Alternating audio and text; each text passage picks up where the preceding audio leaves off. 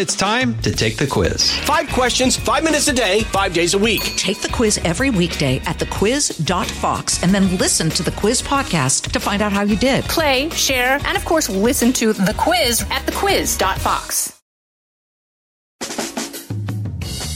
Live from everywhere USA, it's Fox Across America with Jimmy Fallon. Hey, this is Jason Chaffetz. I'm filling in for Jimmy, who is off in Long Island today. He's out at the Paramount Theater there in Huntington, New York, on Long Island. He's filming a special for Fox Nation, his comedy. So you want to see live comedy, Jimmy, in person. I don't know that there are any tickets left, so you might want to contact him first because I think this thing is sold out. But that Jimmy's out there prepping for that, and so I'm honored to be filling in. And, oh, my goodness, there's lots of happening in the world today. Lots happening out in the world. So let's get after the most important things, and let's kick things off and obviously talk about junk fees. Are you kidding me? The President of the United States, all that's going on with the biggest terrorist attack we've ever seen in Israel, and the President of the United States decides to do a presser and an event on junk fees after having a barbecue with the executive staff in the Rose Garden? These are the types of things the President was doing. Unbelievable. We're going to give like zero time to the junk fees. Important issue, big issue. Affects a lot of people, ticks off a lot of people. But right now, with everything going on in the world, probably not the time to be talking about junk fees, Mr. President. Obviously, this day of rage, as it's called, people, I think, on pins and needles here a little bit, being the day that it is in Friday, the 13th, and worried about those people that are standing up for the Palestinians. Will it turn to violence? Will people on either side of this equation actually lash out? I hope not. I hope that's not the case. Now, obviously, what's going on in Israel right now, Israel giving the warning, asking the United Nations and pleading with others to say we need to clear out about 1.1 million people in the northern part of the Gaza Strip.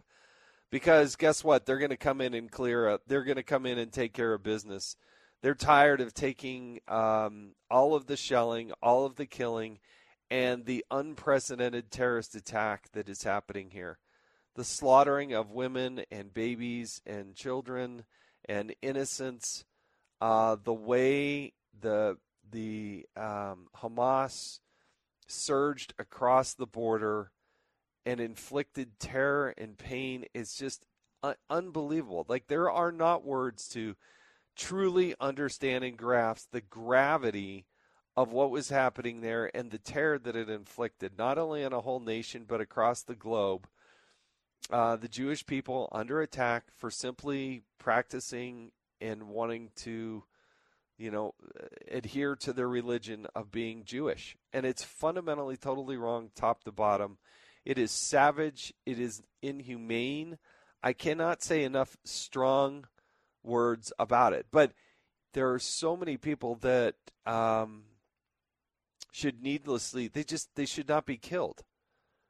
But I tell you, if you're in that Gaza Strip, you need to get the heck out of there. Now, reports are coming out, I don't know how true they are, that Hamas is holding back people as human shields and not allowing them to get out. Obviously, there's going to be a great deal of confusion. The Israelis dropped leaflets saying you might want to evacuate because we're coming in. There's a key difference, by the way, in how Israel and deals with things versus Hamas, the terrorist organization who just inflicts terror randomly, in saying, look, we need to clear the way here. We are going to come in. They've given that. They're in the midst of the 24-hour notice. Nobody knows exactly when and how they're going to come in, but I think this is going to be an unprecedented clearing of the northern part of the Gaza Strip.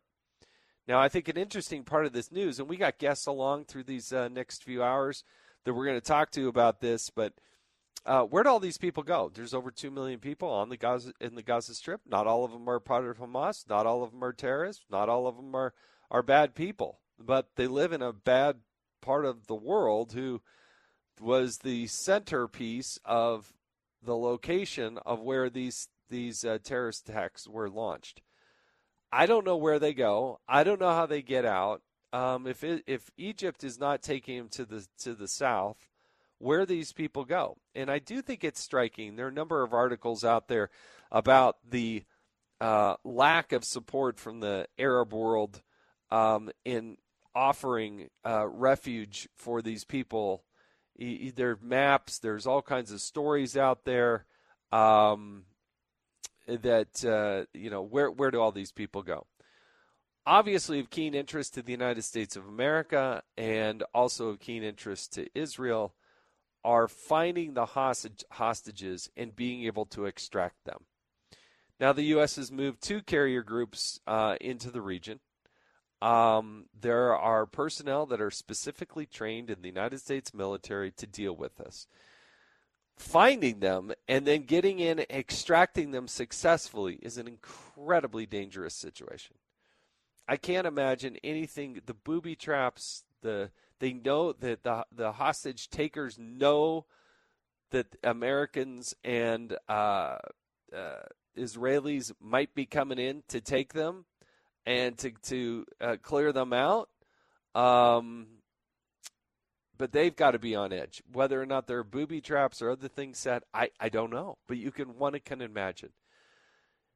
Sometimes I think most Americans, we get a lot of this vision by watching movies. And this is not just like a movie. This is the real thing with real lives on the line. And God bless the men and women who are tasked with such an incredibly difficult and dangerous things. They're willing to put their lives on the line to go out there and get these things done.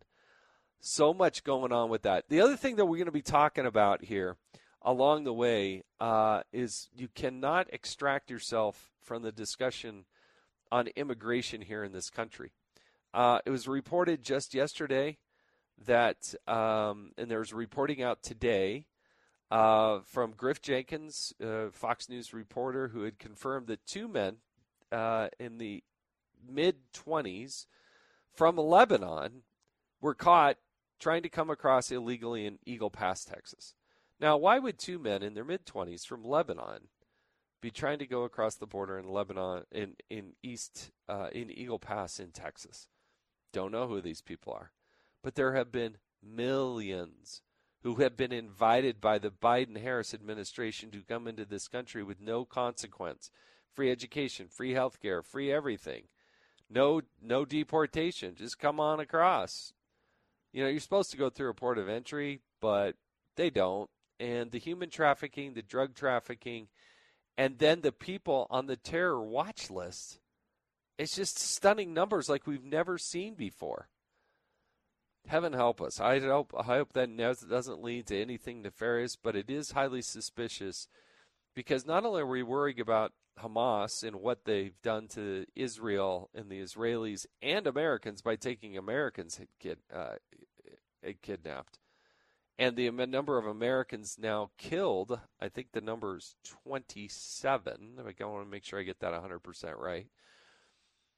The attacks that they've had on Americans and the hostages that they've taken of Americans. But to the north in Lebanon, you have Hezbollah. And, some strong warnings from the United States. I wish they would do it with even more clarity and more severity. But making sure that those people, Hezbollah as a terrorist organization, doesn't also engage and lock in. And I think that's why we have such a strong U.S. military presence there. Circling back, so to speak, to President Biden, I thought his comments in sincerity and expressing condolences was good. I'm not, in times of war, you want to rally behind your president, whoever that president is, because you want them to be strong, you want them to be resolute, and you want them to be able to take the biggest, baddest military on the face of the planet and use it in a righteous way to get things done. But I thought it was malpractice to not mention Iran. And we're going to have to talk a lot more about what's going on and not going on with Iran, because if you look at where the money flows, if you look at where the expertise flows, the training flows, the weapons, the weaponry, that's Iran. We're going to be talking more about that. Stay with us. We got a lot of good guests coming up here on Fox Across America. A show so good, it's hard to describe. It's not a matter of, it's a matter of you just, in the club, It's Fox Across America with Jimmy Fallon. I'm Charles Payne. Listen to my Unstoppable Prosperity podcast so I can get you making money right now. Whether stocks are hitting new all-time highs or in free fall mode, opportunities abound. So why are so many potential investors still sitting on the sidelines? In a new season of my podcast, I'm going to get you in the game. After 38 years on Wall Street, I'm ready to impart some lessons and get you invested in the greatest wealth-generating machine in history. Listen anytime, everywhere at foxbusinesspodcast.com or wherever you listen to your favorite podcast.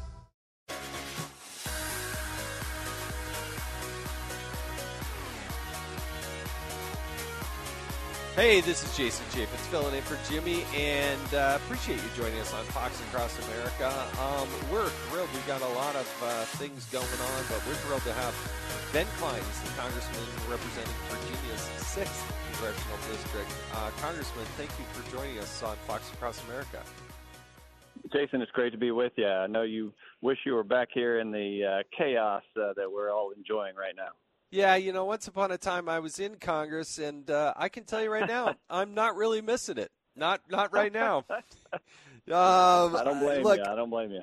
Meeting down in HC5, which is the room that the House Republicans are meeting on in the basement of the Capitol, is quite the experience. You have these not-so-comfortable chairs, a fairly small room.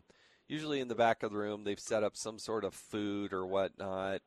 And drinks, and that's where people can go up to the microphone and have their discussion. Usually where leadership makes their announcements, talks about what's going on. But with the void and the lack of leadership, I can only imagine what those meetings are like. Austin Scott has now said that he would like to be a candidate for the speakership. Jim Jordan is back in that race. Since Steve Scalise is out. Congressman, what do you hear is the latest, and what happens next? Well, we're waiting to have candidate interviews. That's an important part of the process, to have a candidate forum, and we're going to have that at 1 o'clock, and that's actually written into our rules as a must-have. It's not even an option to waive that. So Elise Stefanik, who's our conference chair, is doing a good job of kind of managing this circus. Patrick McHenry, our temporary speaker, is here as well. And, tempers are hot. Everybody's upset. Everybody wants to do the business of the people and get on with electing a speaker. Jim Jordan has put his name in. I'm very grateful to him for doing that. He is my judiciary chairman and has done a great job there, but I want him as speaker, and so I and a number of others have pushed him to put his name in the hat. And Austin Scott, who is another colleague from Georgia, is going to run against him. And there's nothing wrong with a choice for members, but I do support Jordan, and I hope that he will emerge with the votes necessary to move forward to the floor. Help us understand. Now, I've been highly critical of the process. I think it should be much more open and transparent. I think there should be a debate. I think there should be. How members vote for each person in the conference should be something that people say publicly, and they get to see that.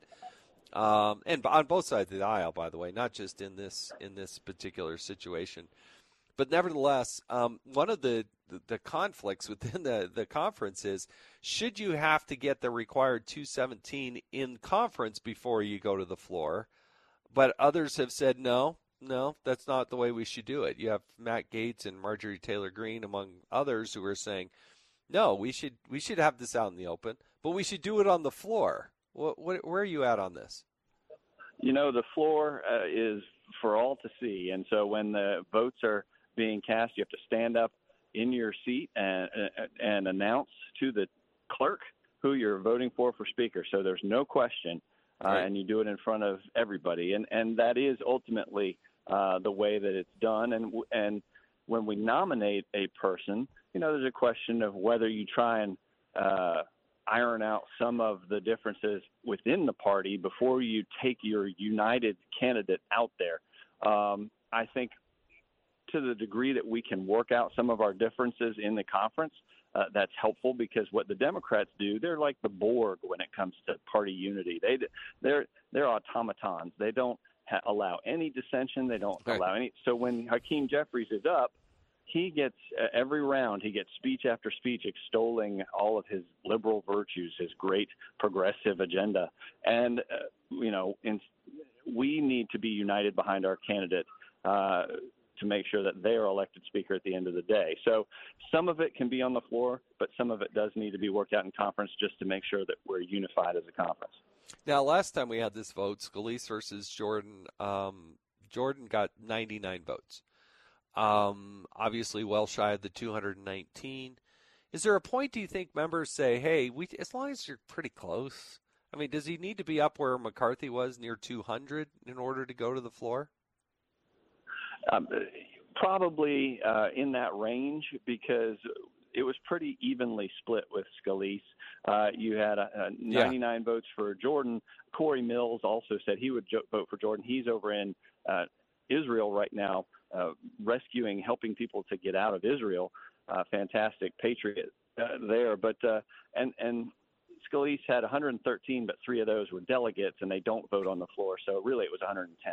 So when you look at it that way, it's pretty well split. Scalise backed out. So now Jordan hopefully will make up ground, and hopefully he will convince a lot of Scalise supporters in conference today that he's the right candidate for the time, and will carry our conservative agenda forward.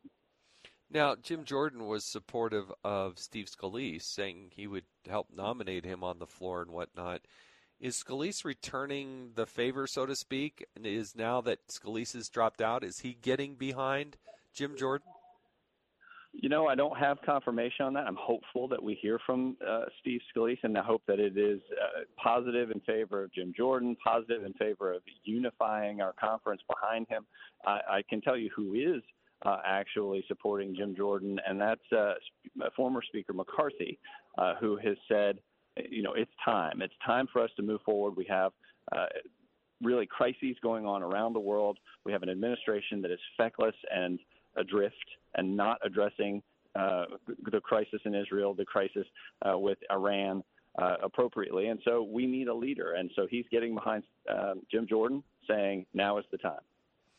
Congressman, I'd be remiss if I didn't ask you about what's happening in Israel and the alert, essentially, that people are feeling and that are under with this so-called day of rage that some have called for Hamas backers and Palestinian backers. In 45 seconds or so, what's the latest from your vantage point on what's happening with this terrorist attack that happened in Israel? Well, they are horrendous attacks. We've seen on social media the degree of the depths of depravity to which these Hamas members have gone, attacking children, attacking elderly, and Israel is within its right to defend its territory, to take the fight to Gaza, to make sure that they eradicate Hamas, eliminate Hamas, and regain some sovereignty over their country, over their borders, and make sure that their people are at peace. Here in the United States, we have a lot of people who are worried. And Congressman, I got to cut you off. We have a hard break. Congressman Ben Cline from Virginia, thanks for taking time with us on Fox Across America. Good luck to you today. Out of the gates and ready to go. Hey, it's Hutton Withrow. Hot Mike is here on the Outkick Network. We've got your afternoon covered with the latest sports discussion, and it's available wherever you find your audio. Daily analysis and news. He is hot. I am Mike. Actually, my name is Chad. His name is Jonathan, but you get the picture. We're going to bring it every single day. Whatever you want to call us, we'll respond to. We just want you to respond to what we're dishing out every day. And while you're here, we hope you subscribe to the podcast, like, subscribe, and share.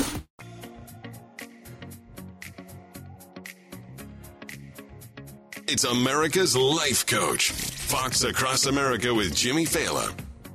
Hey, this is Jason Chaffetz filling in for Jimmy, and really glad we've got Joe Concha joining us, columnist for The Messenger. He's a Fox News contributor and a good friend, and thanks so much for joining us today.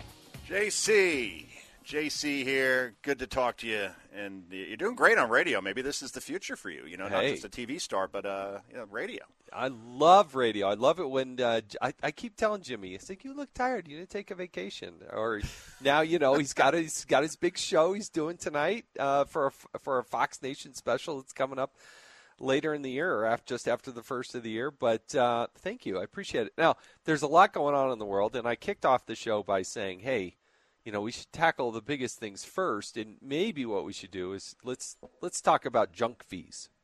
Should we talk about that? Because the president was faced with that decision, and that's the decision he came up with. Is this the most tone-deaf, just childish administration?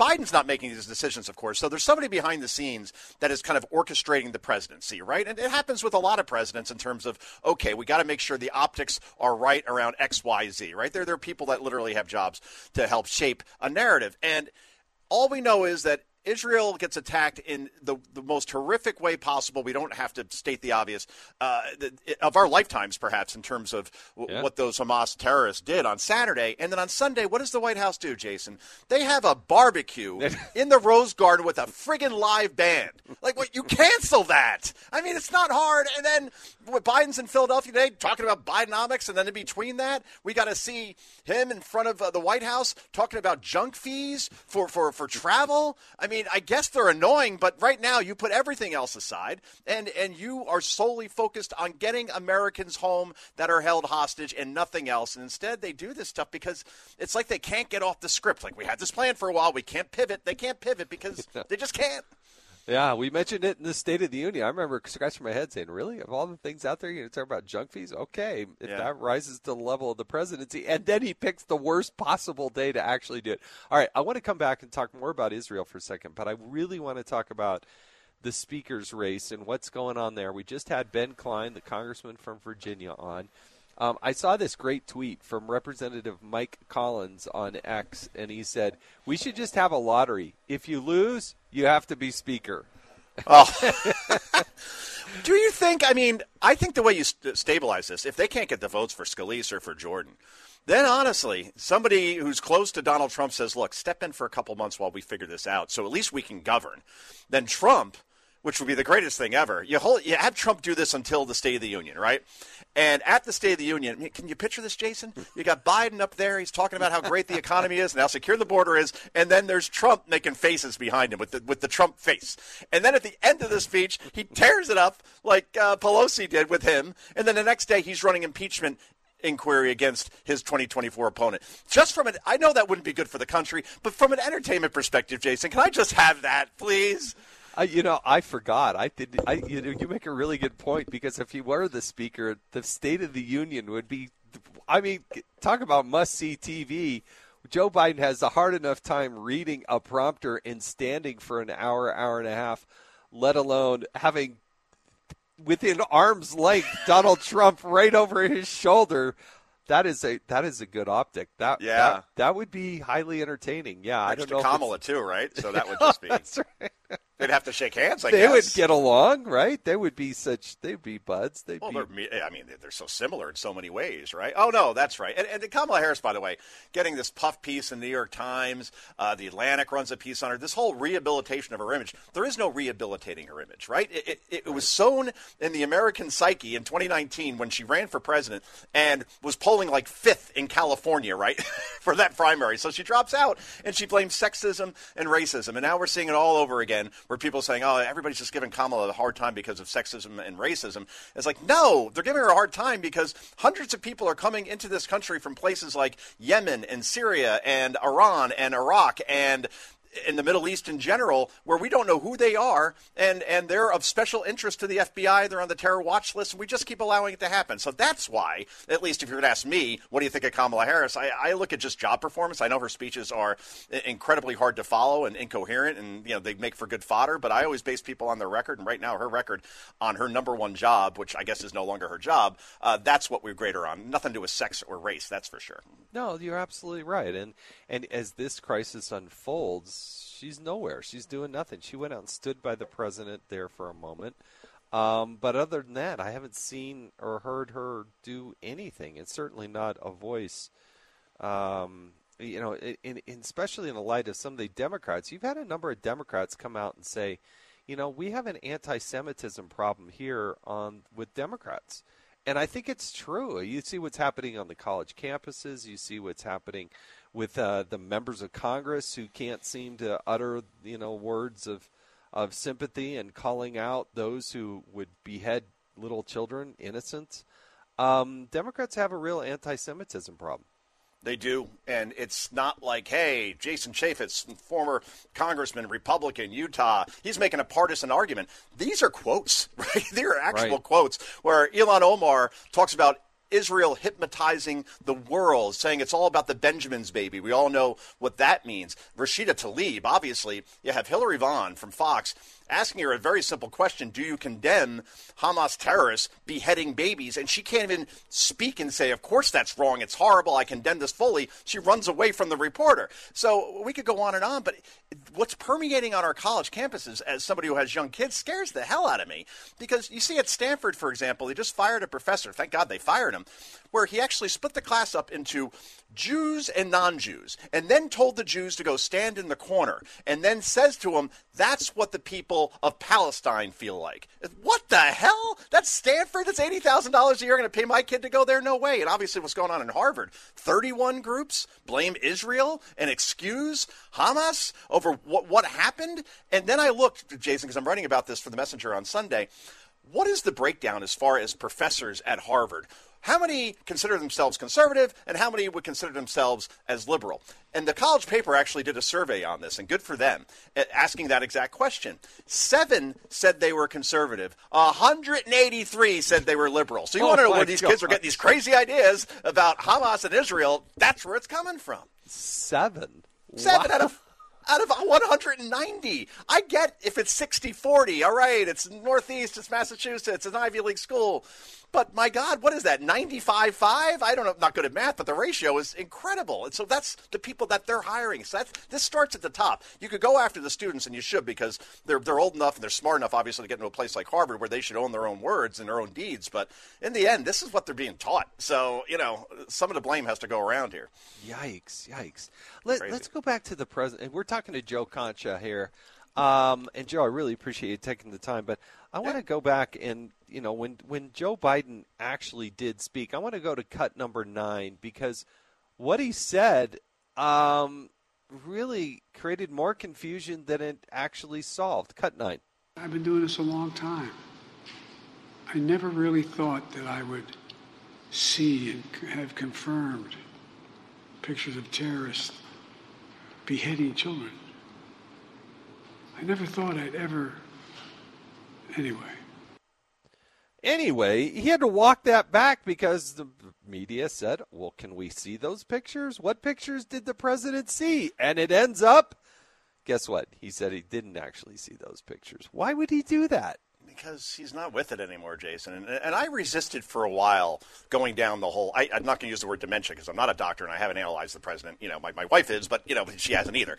But at this point, there is a reason why this is the most protected, homogenized president that we have ever seen. He hasn't done a press conference on U.S. soil, solo press conference on U.S. soil since last November.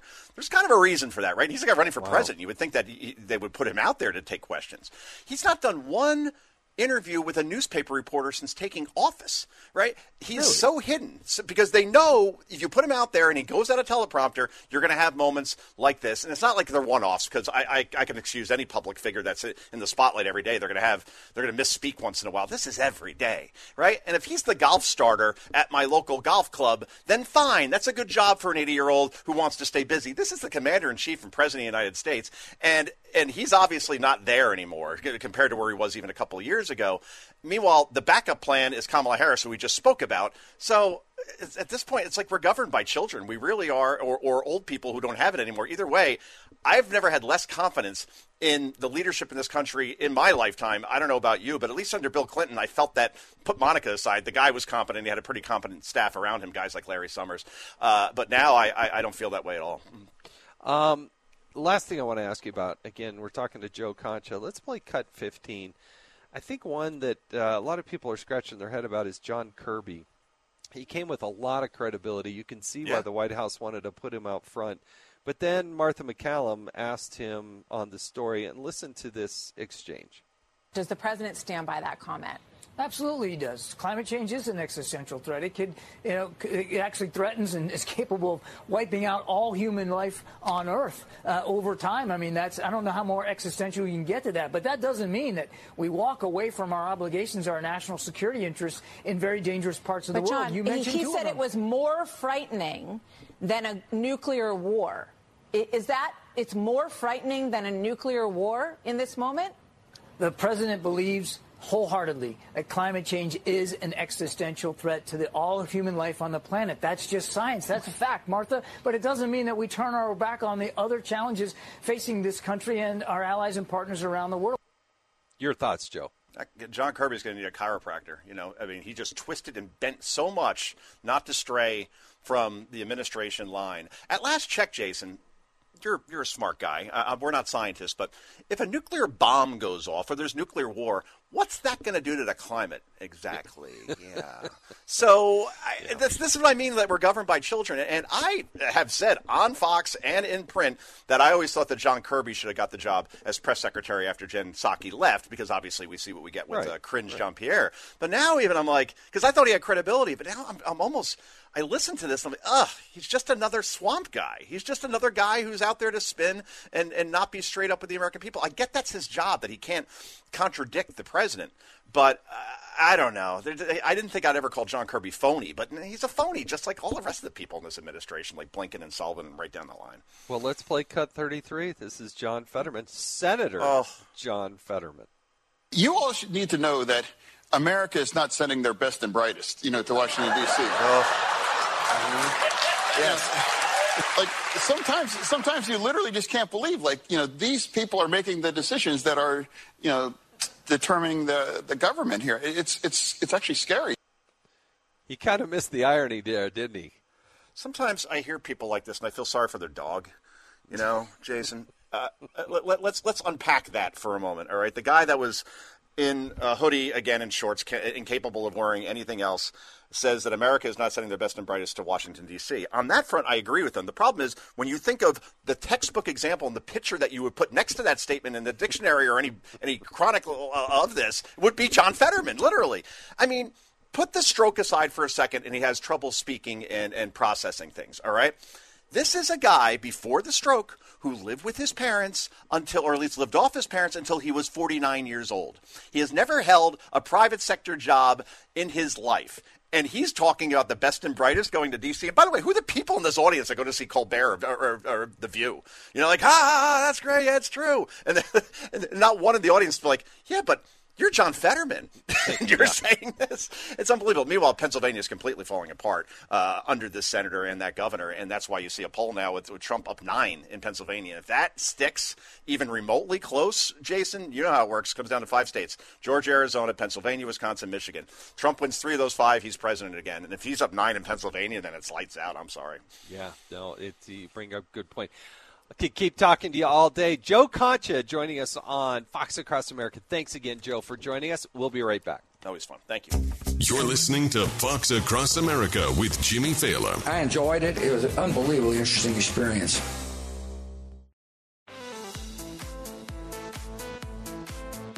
Hey, this is Jason Chaffetz filling in for Jimmy. We got just a couple minutes before the top of the hour, but I want to go to the lines. You can dial in, by the way, 888-788-9910. 888-788-9910. Let's go to Alex in Brooklyn. Alex, what's on your mind? Hey, Jason. Thanks for taking the call. I'm concerned about this Jihad Day. I know everything is from above, and I believe in God, but I think there's a responsibility that people have, to be on the lookout for any suspicious things and, to be responsible.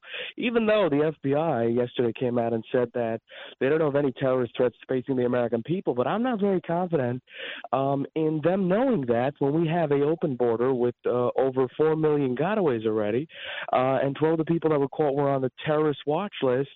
We don't know where these people are, how many of them came in here, and what they're up to. There's no way of getting any of this information. Yeah. So, you really need to be on the lookout, and we wouldn't know about any threats. And I think that the American people, it's for our, security that we obliterate Hamas in Gaza, because they're sending messages to their folks that I think are here in the United States. And if we obliterate them, we can, kind of limit the damage. I hope we don't have any damage. But, the Israelis, I think they have an absolute responsibility to protect their people by knocking out these Hamas folks. And it's kind of like if someone goes over to you with their child in their hand and starts shooting at you and tells you, oh, don't shoot at me, I got my child. No, you got to defend yourself and shoot back at these people. But then you have Rashida Tlaib, who says, oh, she's backing Hamas when Hamas is killing their own people by using them as human shields. How crazy can you be? She should want, for the safety of her brothers and sisters, that these terrorist organizations should be obliterated and back Israel to actually go through with this and get rid of Hamas. But I guess the hatred that she has for the Israeli people, and maybe even for the American people, goes beyond any love that she has for her brothers and sisters, the innocent Palestinians in Gaza. Well, Alex, listen, thanks for sharing that and calling in. I know you listen to the show and appreciate that. I think you're absolutely right. I think everybody does need to be on alert. Unfortunately, it's sad. And part of it is a consequence of having an open, porous border where there are literally millions of people that have been human trafficked, drug trafficking, coming into this country. We don't know who they are. I'm sure a lot of them are really good, decent people. But breaking the law, coming in not through a port of entry, that's breaking the law in this country. And as Griff Jenkins from Fox News reported yesterday, 2 men in their mid-20s from Lebanon were captured in Eagle Pass, Texas. These are fighting-age males in their mid-20s by themselves. Why is that? What would 2 males from Lebanon be doing? Interesting, isn't it? I also thought it was interesting that Congresswoman Tlaib, I saw some meme out on the X that I thought was fairly interesting because not only did it have the Palestinian flag, but she had the gay pride flag. And the post that I saw online said, well, who's going to tell her? Because the way they treat people who choose to lead a gay lifestyle, they'll take their heads off. They'll kill them. They are not exactly gay friendly, to say the least. But their attack on Israel, on people based on their religion, the attacks on Jews because they're Jews, that phenomenon around the world, it does scare me, and we need to be on alert. We cannot stand for that. Our hearts and our prayers and our thoughts and our resources, I think, are going to go to help the people of Israel.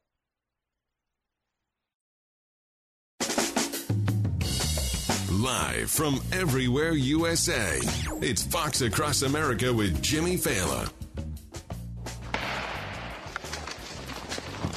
We just heard a gunshot, and they're yelling at people to get out of the area. You can see the soldiers. Get down, lay down flat. Lay down totally flat. You can see things are very tense here. There were 2 gunshots, and now they have someone on the ground. Go back right now.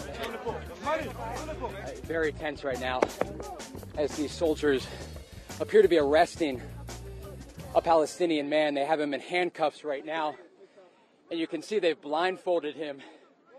They have captured yet another militant who entered from the Gaza Strip it gives you a sense of just how unpredictable all of this is.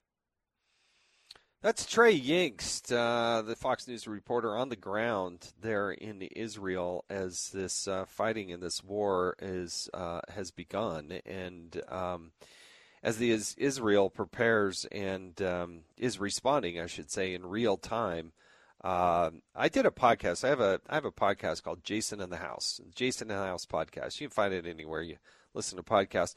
And I did an interview with him just a couple months ago about who he is and growing up and his desire to be a foreign correspondent. And boy, he is in the thick of it right now. Israel is now crossing the border into Gaza with some limited, it's put out there as some limited operations. You obviously have seen a lot of bombs going off and shells being thrust into Gaza, taking out strategic targets. And reports are that obviously the Israelis, of which the United States also has a keen interest in helping to find the hostages, who must be in the worst kind of peril you could possibly imagine. Israel is, striking Hezbollah, Lebanon positions right now. So you have Hamas down on the Gaza Strip as the terrorist organization, but up on the northern border, with Lebanon, the concern is that they too would engage in a big, full-throttled way. And Hezbollah, that terrorist organization, has a high degree of capability. Obviously, the Israelis and the United States have far greater superiority in terms of firepower and technology and whatnot. But Hezbollah has been shown to use its assets in a nefarious way to cause all kinds of terror. And so reports are breaking now that fighting is breaking out near the Lebanon border as the war is escalating. The United States has moved to 2 carrier groups. One of them is the USS Eisenhower moving in to proximity. I've actually been on the USS Eisenhower. I went out with that carrier group, spent the night on the carrier. It is an amazing feat. What the United States can do with its aircraft carriers, nobody else in the world can do. Russia can't do it. Chinese can't do it. It can stay in perpetuity along with its destroyers and its cruisers and all the supply chain. And they can launch attacks and bombard targets in perpetuity nonstop. No other country can do that. They usually have to go back to port and then replenish. But I saw this operation on how they replenish in real time right off the coast. And obviously the firepower that can come off a carrier group is just unprecedented in the world. And so the USS Eisenhower, as well as the Gerald Ford and all the people, I hope we take time to recognize all the men and women who are in support of and are on the front lines in a very tumultuous and dangerous type of situation. And I hope we understand how devastating this actually is. Let's go to cut 3. This is Secretary of Defense Lloyd Austin. The world has just witnessed a great evil, the deadliest attacks on civilians in the history of the state of Israel, and the bloodiest day in Jewish history since the end of the Holocaust. So make no mistake, the United States will make sure that Israel has what it needs to defend itself, and Israel has a right to protect its people. There's also, I think, a need to eliminate Hamas. This is Nikki Haley, presidential candidate, obviously the former governor of South Carolina, and her role as the ambassador to the United Nations. Nikki Haley, cut 5. I have actually been in Israel and seen the tunnels. I've been on the border of Lebanon and seen the 130,000 rockets looking back at Israel. I've been on the border of Gaza. I've been at Aida refugee camp. I've actually seen how the Palestinians live. I looked at the buildings and saw the graffiti that said, "Kill the Jews, hate the Jews." I've worked with organizations that the UN funds, that I stopped U.S. funding, that would actually have textbooks, and they would have math problems. Like, if you have 5 Jews and you kill 4 Jews, how many Jews are left? Wow. Absolutely stunning how inhumane the Hamas is in what they're willing to do and the ends that they go to. Now, the real practical issue is the untold number of Americans in Israel. How do you get them out? How do you get them out of harm's way? The administration, at every hour that goes by, has been tardy at best. It's just absolutely unbelievable how poor they have been in terms of coordinating in any sort of rescue effort or evacuation process. One of the most irresponsible things I heard from John Kirby, the White House spokesperson on this topic, was, well, just go get a ticket. You just go to the airline counter and buy it. They don't have commercial, airlines like Delta Airlines, British Airways, these people. They're not flying out of Tel Aviv right now. That's just not happening. It's unbelievable that the response to the White House is, well, go buy a ticket and then you can fly out. That's just not the way it's working right now. We saw how bad they were in Afghanistan, and this is a whole nother level, a whole nother group of people that want to get out of harm's way in what is turning into a raging war, and this administration is falling down on itself. And I find it amazing. Yesterday the New York Post, they put up an X. What do we call that? I don't even know what we call that these days. Formerly a tweet. And this is what the New York Post wrote. ICE admits record 5.7 million migrants in the United States. Biden wants to provide, quote, medical services, housing, end quote, to all. And yet we have Americans in Israel that want to come home to the United States. They can't get out, and this administration is doing nothing? That is literally where we are in this situation. And it is so bad. You have a congressman who is actually there in Israel working to get them out. And he's doing so by the dozens, but at least he's out there doing it and making things happen. So absolutely stunning how poor this administration is in terms of prioritizing the evacuation of Americans who want to come home from a war zone that can't get out. And it's absolutely stunning. So I know that there's a lot happening here. It is very tough. It is very difficult. Let's listen to Cut 6. This is President George W. Bush on how difficult it's going to be about going into Gaza. Going in the neighborhoods of Gaza is going to be tough. And, he's got a very seasoned military, but they just called up 300,000 reservists, most of whom probably can't fire a rifle. And to the extent they'd be put in harm's way, it's going to be awfully difficult on the prime minister. But he's got to do what he's got to do. I mean, you're dealing with cold-blooded killers.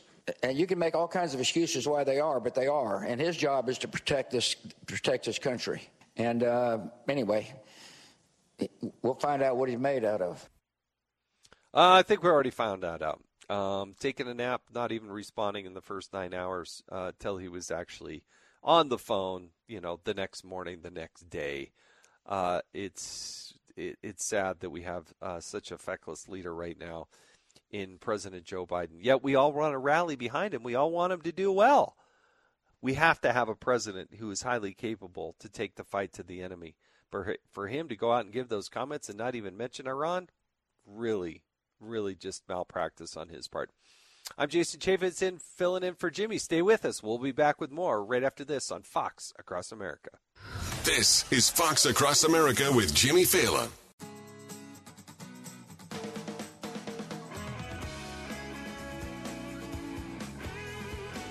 Hey, it's Jason Chaffetz filling in for Jimmy. And, Jimmy likes to keep it light and have fun. And he's out in Long Island, Huntington, New York, at the Paramount Theater tonight, recording a Fox News special that'll be out. And but boy, while he likes to keep it light and have fun, he's one of the funniest guys I know.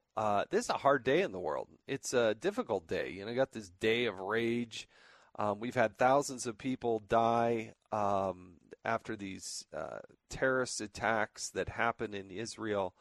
And sadly, word's coming across that a Reuters video journalist was killed in Lebanon. In fact, the video was going. He was showing in live streaming what was going on, and then lost his life. It's very dangerous, very tumultuous situation.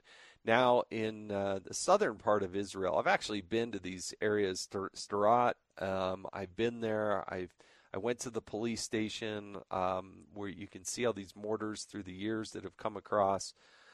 But as that war escalates, we have to be vigilant about what's happening here in our own backyard. And I'm really worried about particular southern border, but also our northern border, about the mass of people that have come across our border illegally. And somebody who knows a lot about that is joining us right now. It's Mark Brnovich. He's the former Attorney General for the state of Arizona. Mr. Attorney General, thank you so much for joining us on Fox Across America. Well, Jason, it's great to be on here again, and thank you very much for always, being a great host to me. So thanks for having me on. No, I really appreciate it. Let's listen to Cut 34. This is Governor Ron DeSantis. Obviously, DeSantis is the governor of Florida, but listen to him talk about the need for the president to reverse his southern border policy. I would also ask the president to consider reversing his policies on the southern border. We are vulnerable when you have all these military-age men coming in. Do you think that our enemies have not been looking at that weakness? We know people from Iran have come. We know people from Russia have come. We know China and other parts of the Middle East. That is not good for the security of this country. Israel probably has the strongest border security in the world, and yet this happened to them. Your thoughts? A couple things, Jason. First and foremost, I think what's happening in the Middle East right now, what's happened in Israel, shows and demonstrates once again what I've said for years is that, look, nature pours in a vacuum, weakness invites aggression, and this demonstrates more than ever the need for a secure border and energy independence and the importance of the Second Amendment.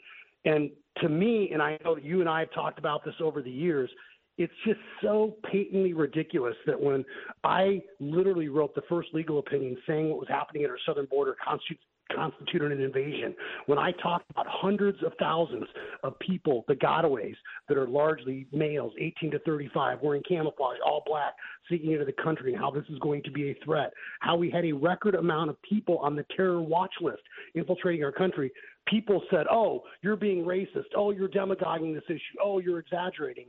And my fear, Jason, and what keeps me up at night, and I know you got a family, you got kids, is that our kids are going to deal with the consequences of this for years to come as a result of Joe Biden letting the cartel seize control of our operational border. They're going to turn Mexico into a narco state, and literally hundreds, if not thousands, of terrorists and gangsters have come across our border just this year, Jason. Yeah, we've been reporting. Griff Jenkins had reported, Fox News reporter does great work down there on the southern border, that just yesterday, 2 men in their mid-20s from Lebanon were caught coming across in Eagle Pass, Texas.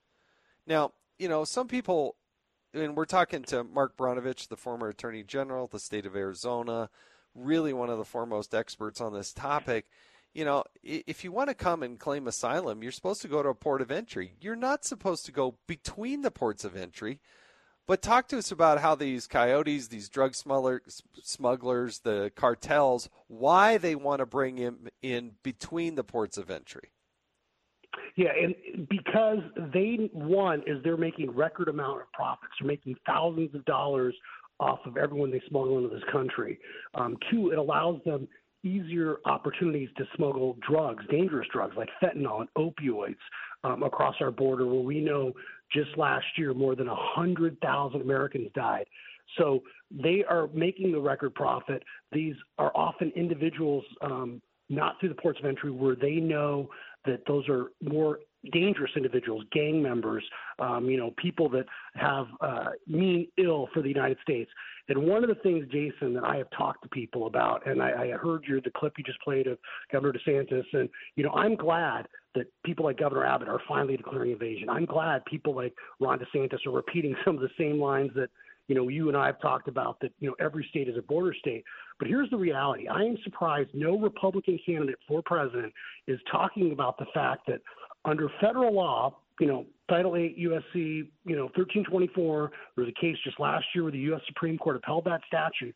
Why isn't any Republican talking about prosecuting mayors, Democratic governors that have created sanctuary cities? Because I would argue that if I were the Attorney General of the United States, what they should do is prosecute those individuals for facilitating and helping, essentially providing comfort and aid to people that are breaking our immigration laws. And the Department of Justice is the federal government has that exclusive jurisdiction. So state AGs can't prosecute, people for breaking the federal law.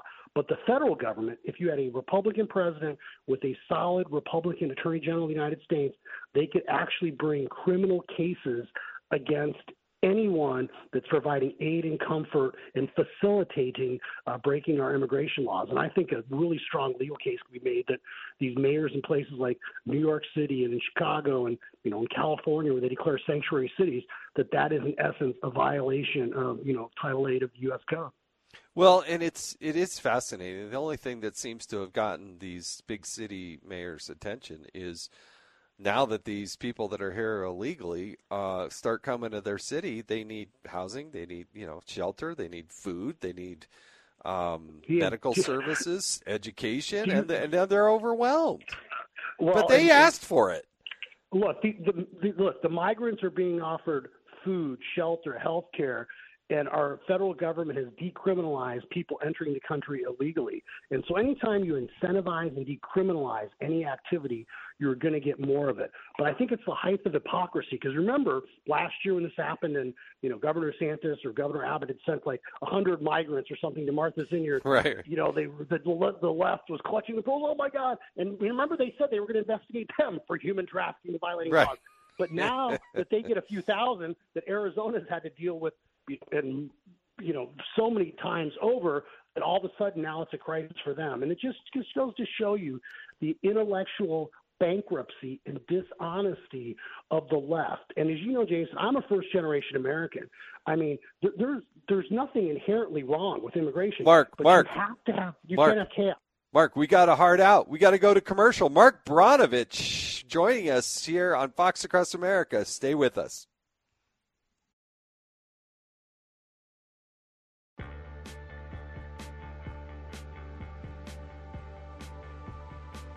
Reality with a bit of insanity. It's Fox Across America with Jimmy Fallon. This is how we find ourselves in this place. American failed leadership. We did make very clear. I wrote about this in my books. I communicated directly with Qasem Soleimani, with the Ayatollah. We said, if you kill an American, if you touch an American, we're not going to come after your proxies, whether they be in Lebanon or Syria or Iraq or in the Gaza Strip. We're coming after you, the perpetrator of the crime against Americans. And this administration can't say that because they've underwritten this. They gave hundreds of millions of dollars to the Palestinian Authority, terrorists themselves. They gave billions of dollars in sanctions relief to the Iranians, allowing them to ship 4 million barrels a day of oil around the world and profit from that. Now, this administration failed in their Iran policy, and now they've got to figure out how to avoid what we know is coming next, a continued Iranian effort to undermine not only Israel, but the United States of America and the very Abraham Accords that had built out stability and peace in the region. Stability and peace in the region, that's right. Mike Pompeo, the former Secretary of State, former CIA director, he was on with Harris Faulkner on the Faulkner Focus on Fox News, talking about how we got to this spot. And he believes it's because of a lack of leadership within America. There was a sense of appeasement. There was a sense of, yes, we're just going to, be nicer. We're going to allow all these millions of dollars to flow and then billions of dollars to flow into the Iranian government. But the ties between the terrorist organization of Hamas and Hezbollah is so well documented in their relationship with Iran. And yet somehow the Biden-Harris administration believes if you're just nicer to terrorists and Iran, guess what? Everybody will be nicer to you. That ain't the way it's working. And so here we are. We find ourselves in this precarious position. Thousands of people have died. Americans have died. Americans are held hostage. And now the situation is, what do you do about it? And it's a dangerous time right now in the world.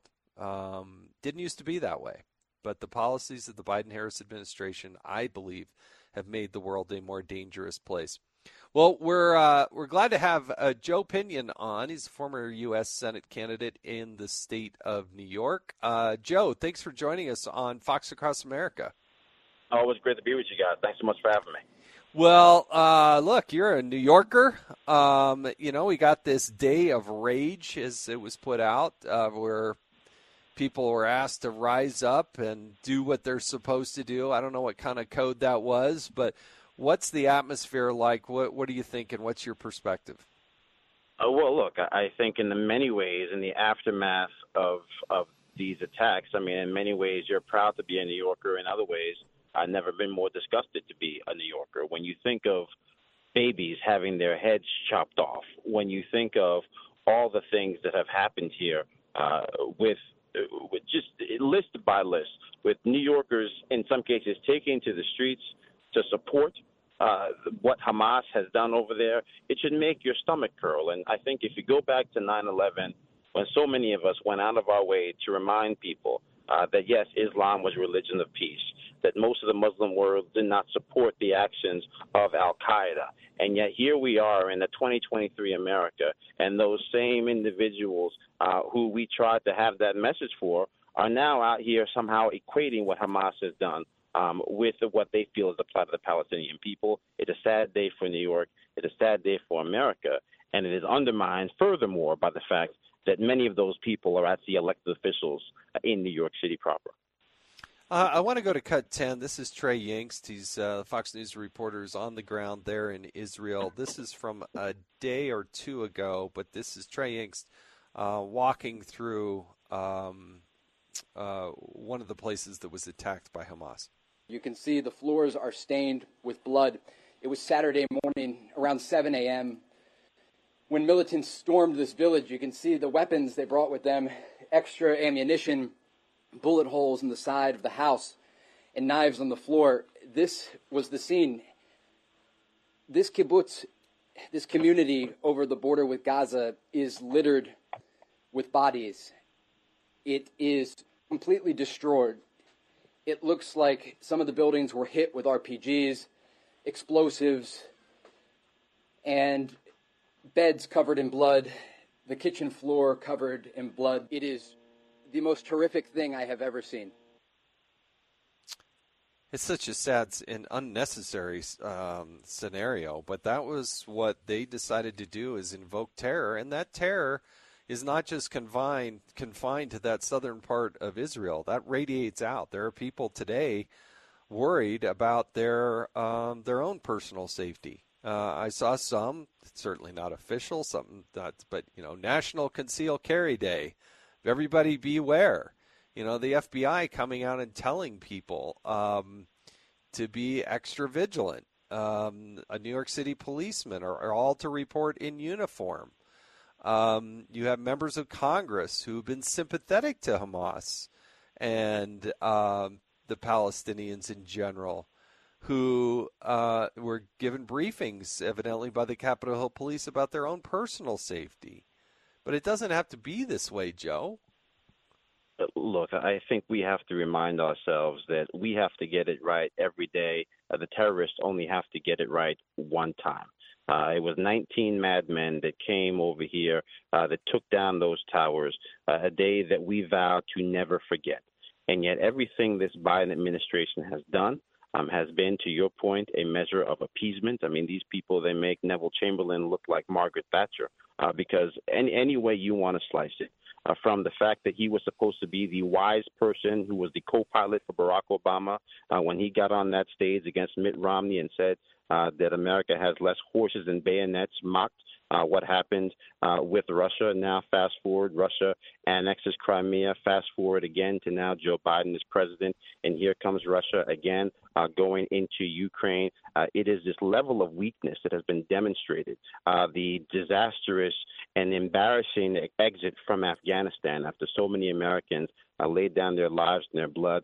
All of those things tell our enemies that we do not take the business of supporting our allies seriously. We do not take the business of supporting Americans seriously. And from the Americans hiding beneath the floorboards in Afghanistan to the Americans who are now dependent on our own civilians to go over there and rescue them now in Israel, this administration has betrayed the memory of those who gave what Abraham Lincoln called the full measure of devotion in service of this nation. And this nation has betrayed our allies time and time again by waffling and equivocating down to the Secretary of State calling for a ceasefire when you're actually not talking about a war. You're talking about a heinous terrorist act committed by people who don't even actually have reverence for the Palestinians. They have reverence for the blood and slaughter of the Jewish people in conjunction with Iran and an Ayatollah that wants death to America.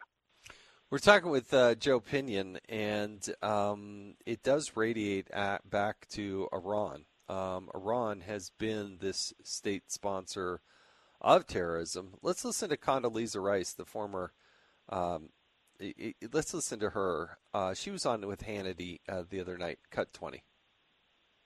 I would start by saying that, yes, Iran, a state sponsor of terrorism, bears some responsibility for what has happened. I know there are questions about how directly were they involved, but we know that Iran is the primary funder of Hamas and Palestinian Islamic Jihad. They are the trainer of these groups. And, of course, they were celebrating in Tehran when this happened. So how to deal with Iran, I think it starts with isolating them. I think it starts with what actually the Biden administration has done. I think sending the carrier battle groups into the region is a good idea. But this should really erase any notion that the Iranian regime can be dealt with. That is the big question, is how do we deal with Iran? But why feed them the billions of dollars that we have? Well, look, any person on Main Street right now, if they have a bank account with Chase or with Chime or even the banking fintech company Dave, they'll send you $100 or $200 in advance just for signing up for direct deposit. So if they can do that for the average American, how do we not have people in D.C. running our government who understand that when you tell the Iranian government, who, again, believes that Israel is a military base, not a country, that they have a check coming in the mail for $6 billion, that they're not going to try to divert that cash towards other activities that undermine America and destabilize the region. So, yes, we have to get tough with Iran.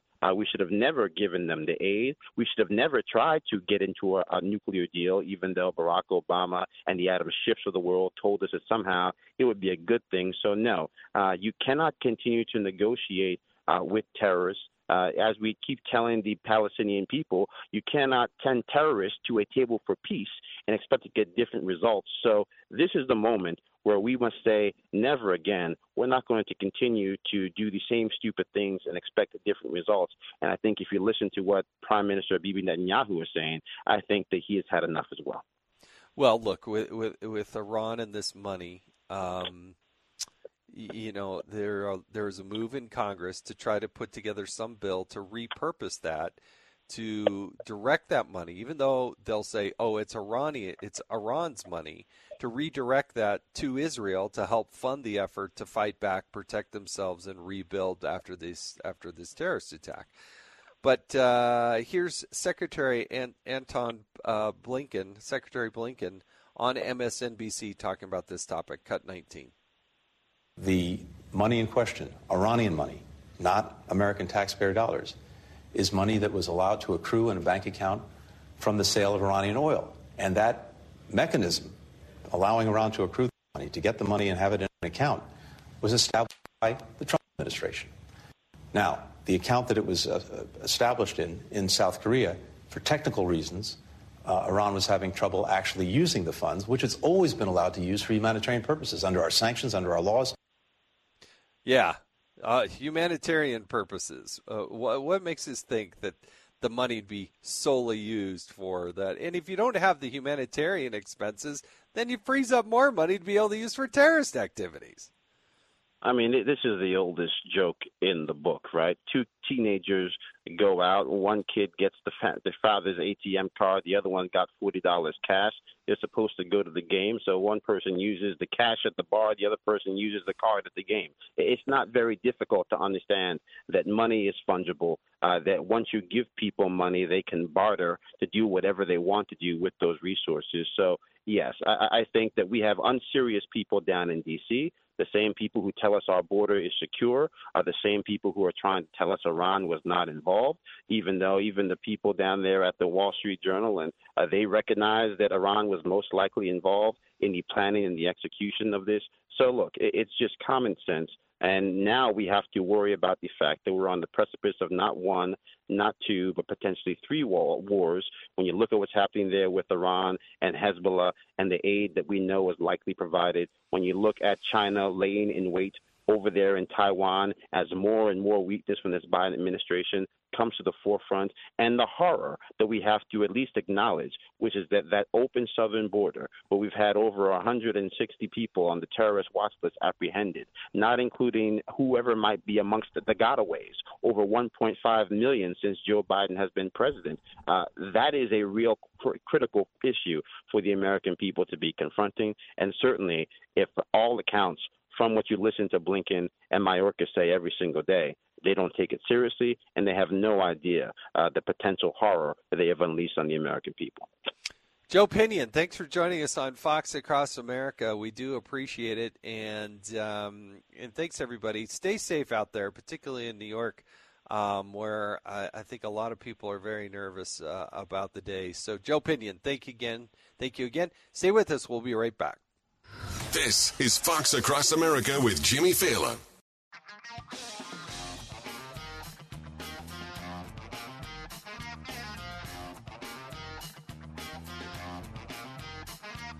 Hey, I'm Jason Chaffetz, filling in for Jimmy. Jimmy is filming a special for Fox Nation, a stand-up special. It's happening tonight in Long Island, out in Huntington, New York, at the Paramount Theater. I don't know if there are any tickets available because I think this thing is sold out. So be careful, might want to call in advance. But nevertheless, I appreciate Jimmy letting me fill in for him. So much happening in the news, somber news, hard news, difficult news. We have what's happening in Israel. And so let me go around the horn on just a few other situations and stories that are happening out there, not doing them justice. And again, when it comes to war, death, missing Americans potentially held hostage, dead Americans, that is obviously first and foremost at the top of the heap. We also have the speaker's race. Members of the House of Representatives are now still meeting in what's called HC5 down in the basement of the Capitol, further discussing. You have Austin Scott from Georgia, who's put his name in to potentially be speaker. Jim Jordan is put his name back in the ring there. There'll be, I think, some sort of vote coming out of that. And whether or not they decide to go to the floor or not go to the floor.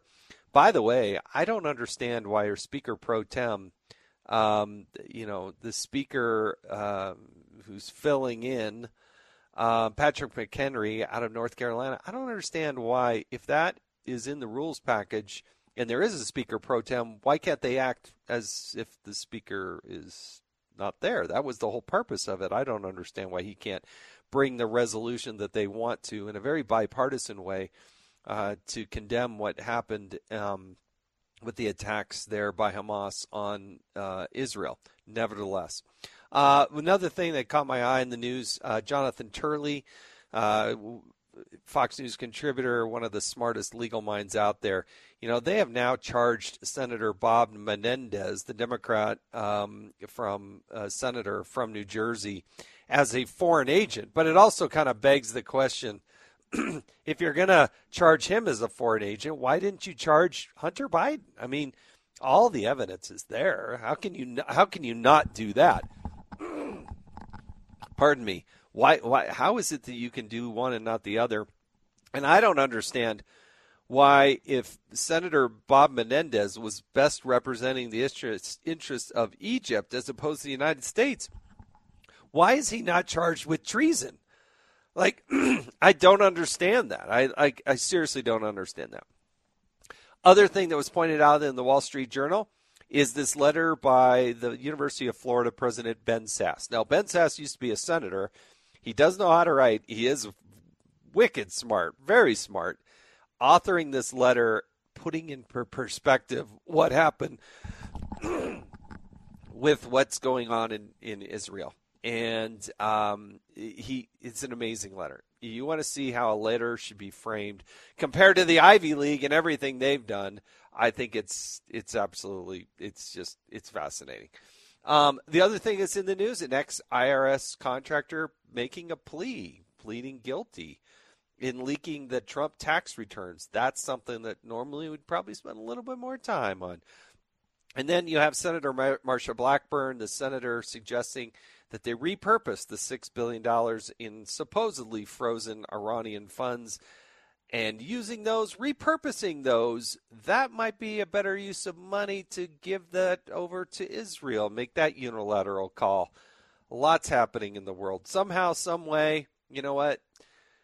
Godspeed with the men and women in the United States military who are fighting to make sure that we're safe and protected. And all those people on the front lines today and first responders.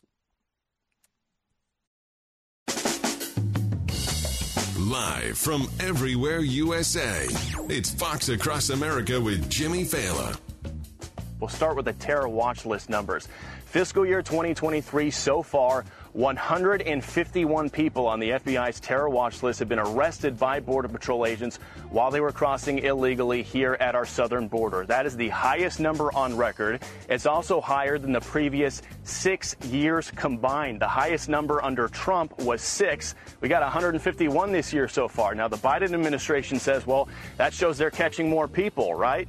Not exactly. We'll talk about the gotaways. CBP sources telling us since President Biden took office, there have been well over 1.5 million known gotaways at our southern border. These are illegal immigrants who are crossing the border and are seen on cameras or sensors, but Border Patrol doesn't have the manpower to get to them, so they successfully get into the United States without capture. That's Bill Malugin on America's Newsroom on Fox News. I'm Jason Chaffetz, filling in for Jimmy. And this number of people coming across our border is just stunning. And the Border Patrol, the ICE agents, it's just unbelievable. The people that are tasked with doing a job to protect America, protect our border, they're not allowed to do it. And nobody knows that better than our next guest, Tom Homan, former acting ICE director, visiting fellow at the Heritage Foundation, and a Fox News contributor, and an all-around good guy, I might add. Tom Homan, thanks for joining us on Fox Across America. Yeah, thanks for having me, Jason. I mean, those numbers, when you hear those numbers and see those, I mean, you got to believe that they're even higher than that because those are just the people we caught. Yeah, you know, I've been screaming about this for 2 years. The biggest concern on the southern border, look, it's a fentanyl, right, and it's a trafficking of women and children for sex. You know, but what's my biggest concern, I've been screaming about for 2 years, is the national security implication of this. Look, The Border Patrol is overwhelmed. Every sector, 70 to 90% of agents are off the line, changing diapers, making baby formula, processing, taking people to the bus station, the airport. That is just a stone cold fact. Matter of fact, the other day in Eagle Pass, I talked to 2 agents in Eagle Pass. They were so overwhelmed that people had in custody, they pulled every single agent off the line. 200 miles of border without a single uniform. Now, you don't think the cartels had a field day with that. Now, his number, I think, is higher. It's actually 1.7 million gotaways based on my inside sources at CBP. But think about this. That's what we know got away. There's a whole population of people we don't know who got away because a lot of pieces of the border have no technology, have no drone, have no sensors. So there's like Big Bend sector, a huge sector in Texas, has very little technology. So we can have thousands of people going through there every day. We wouldn't know it. So the getaway scared the hell out of me. Help me understand this. So you have removal operations. Who are they removing at this point? Or is there just nobody? They're removing very, very few. Matter of fact, the Border Patrol the other day, 2 weeks ago, they had 11,000 apprehensions in 24 hours. 11,000. You know how many people repatriated? 119. 119 out of 11,000. ICE isn't doing removals. Their removals are down over 80% from the Trump years. And let me add this. I forgot. Let me just add this about the special interest areas, right? I said 1.7 million gotaways. What the people need to understand, after 9/11, we created all these databases, right? The TSA no-fly list, the FBI screening database, the visa security program, which I used to run. We prevented thousands of people from getting a visa, like the 9/11 terrorists did, from coming to the United States because of the vetting and the background checks. But all three of those systems mean nothing nowadays, because what terrorist is going to put himself in a position to be vetted by getting an airline ticket or a visa when they can simply get to Mexico and cross and pay the cartels a little bit more money and come across like the other 1.7 million did. People need to understand. I don't know how many terrorists have gotten in this country, but someday we're going to find out. It's going to be a bad day for America, Jason. The gotaways are huge. And the unknown gotaways could actually be bigger than 1.7. This is the biggest national security area I've seen in this country since 9/11. God help us. Yeah, even if we do know who they are, let's say you come in, you fingerprint them or take their picture, you still don't know. This guy's 22 years old. You don't know what his intent is or what he's trying to do. You know, for a while there, they would say, oh, it's just women and children. But you watch the video. These are like 28, single males in their 20s. I mean, single military-age single males account for over 70% of people crossing the border right now. We've had over 20,000 Chinese that were arrested. How many weren't arrested? Military age. But you're right on the vetting. When the secretary sits up there and says, well, we vet these people, they need to understand most of these countries, these third world nations, there is no system. We can contact Mauritania all we want or Uzbekistan. They don't have the systems we have, so we'll check NCIC, we'll check III, the state systems here, we'll check DOD intel databases, but unless they were encountered on a battlefield, we don't know who the hell they are. And any sense of vetting or background check is useless because these countries don't have these type of systems or this technology. So what do you say to the people who say, well, what this proves here, Tom, is that we have to have comprehensive immigration reform? You know, I'm so sick of hearing that. Look, we didn't have comprehensive immigration reform under President Trump, but we had the most secure border of my lifetime. Illegal immigration was at a 45-year low. Illegal immigration was down 83 to 90% because we had a president who was strong. We had a president that thought out of the box, talked to the experts, guys on the border who spent decades. I had many conversations with Trump when I was working with him. He thought out of the box. He did what he did, which was a game changer. You don't need comprehensive immigration reform. What you need is secure the border. Now, if you wanted some sort of comprehensive immigration reform, fine and dandy. That's up to Congress, and I don't think it's going to happen in this Congress because of all the infighting. But we need to stop the bleed. We need to stop the flood. We need to secure the border. That should be top on everybody's list. The national security aspect shouldn't be a partisan issue. Every Democrat and every senator, every Republican ought to say, look, we need to secure the border. That we can't have national security without border security. And we don't have border security unless we got interior enforcement. ICE isn't arresting anybody. I talk to ICE agents every day who have nothing to do. The Secretary of Homeland Security has told ICE, if the guy's just here illegally, don't bother with him. It's not a priority, not a target. So ICE has got nothing to do. They're not removing anybody. Border Patrol's removing very, very few. We got to stop the bleed. We got to secure the border. Our nation's safety is at stake. And I'm telling you, it's something, I hate to say it, but something's coming. You can't prevent it. If you think out of 1.7 million, not a single one of them came from a country sponsoring terror that came here to do us harm, then you're a fool. You just got to play the odds. So, again, we got to secure the border. This is huge, especially what just happened to Israel. They penetrated the most sophisticated wall system. Actually, some of their technology is better than ours because they're fighting for their lives every day in their existence. If they can penetrate Israel like they did, think about the dangers in our southern border where 70 to 90% of agents aren't even on the line. We're much more vulnerable than Israel is.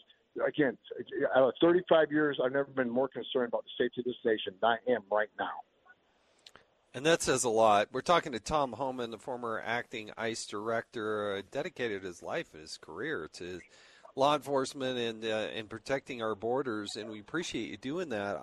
One thing that is just so frustrating is the president and, again, the Democrats will say, oh, we need new laws. We need to change the laws. Well, if they want comprehensive immigration reform, there was one once upon a time where obviously the majority of the House and the Senate passed into law. Why is it that we can't just enforce the law right now on the books? Explain to people, when you don't come through a port of entry, which is the play by the drug cartels, right?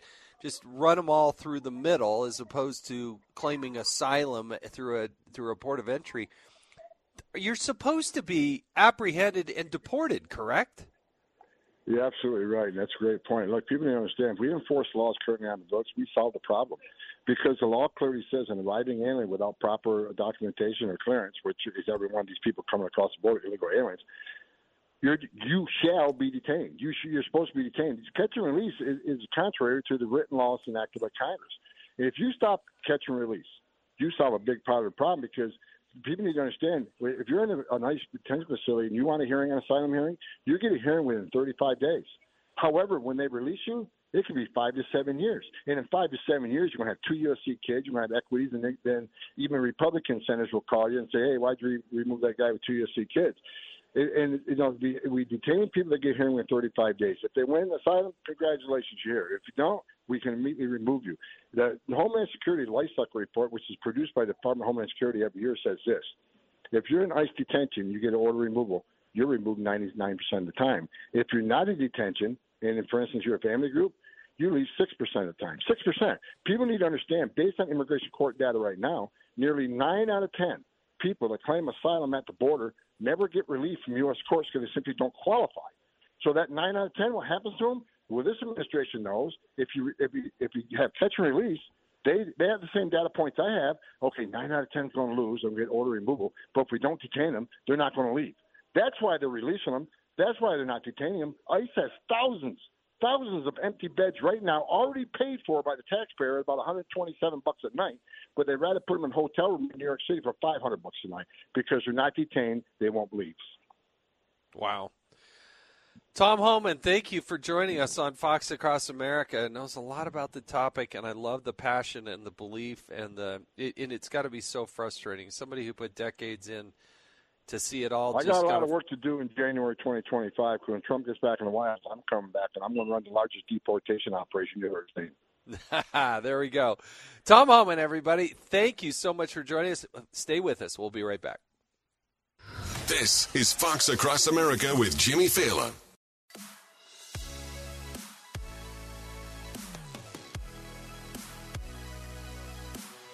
Glory to the martyrs! Glory to the martyrs! Do you know what you say when we say, we will liberate the land? There you go. We will liberate the land by any means necessary. We will liberate the land! By any means necessary! Wow. University of Wisconsin protesters chanting glory to the murderers. This is literally what's happening on some of the college campuses around the country. The craziness and the support for people to commit terrorist attacks by murdering people is absolutely stunning. I want to play this clip 23. This is pro-Palestinian protesters at Hunter College. Lawrence Jones from Fox News was out there talking to some of them. Listen to what he came back with. Why are you here today? Free Palestine. I stand with the Palestinian people unequivocally. I support decolonization and liberation of Palestinian people and the end of a mass genocide in the Gaza Strip. You're talking about the genocide of the kids being beheaded? That's false. That is actually false. When you see the kids that have been beheaded and the women that are raped, how do you feel about that? I don't know where to start from that. Israel is notorious for creating propaganda that sides their one-sided massacre against Palestinians. That was already proven that didn't really happen. There was not verified. Women did not get raped. No. I've not seen any proof of that. If it did happen, I haven't seen it. Like, they get attacked for no reason. The children got attacked for no reason? The kids that were beheaded? Beheaded? Yeah, apparently. Like, that's. But they were Jewish kids. Wait, Jewish kids? The U.S. military money that goes there, $4 billion a year, should stop going to Israel to support their war crimes. Wow. That is, again, some of the craziness that's happening, and the way people are actually lashing out. That was at Hunter College in New York City. Let's listen to Cut 26. This is Jake Tapper on CNN. These last few days have been a real eye-opening period for a lot of people, a lot of Democrats, a lot of progressives, in terms of anti-Semitism on the left. A lot of people who seem more shocked at dehumanizing language used by world leaders to describe Hamas than what Hamas actually perpetrated on Saturday. Yeah, it's interesting. Jake Tapper's take on that. Let's listen to Willie Geist. He's on Morning Joe on the Harvard president not condemning student groups. This is Cut 30. If you look at some of the other statements, the rallies we've seen even here in New York City in support of what's happening right now, what just happened in Israel, the massacre of civilians, it's hard to see how it wouldn't be easy and quick for a university president to come out and condemn that immediately. What are you equivocating on? What's the question in your heart? You're worried about offending somebody? We're talking about the slaughter of civilians. This one should be easy. Some things are hard. This one should be easy to condemn. Should be easy to condemn, but you got to look at Ben Sasse, the former senator from Nebraska, now the University of Florida president, as highlighted in the Wall Street Journal. Really, if you want to see something articulated with clarity, moral clarity, that's the way to do it. Because it is unbelievable how so many on the left want to condemn free speech, suppress it, and then want to use their own free speech to go out and lash out and do so in a way that really is supportive of killing people. It's just stunning to me. And some of it certainly goes to some of the leaders. Representative Rashida Tlaib, the Democrat from Michigan, was on Capitol Hill. Hillary Vaughn from Fox News tried to get a response from her about the terrorist attacks that happened there in Israel. But listen to this on Cut 25 on her kind of silence in response. Terrorists have cut off babies' heads and burned children alive. Do you support Israel's rights to defend themselves against this brutality? We're just going to go through here. You can't comment about Hamas terrorists chopping off babies' heads. Do you condone what Hamas has done, chopping off babies' heads, burning children alive, raping women in the street?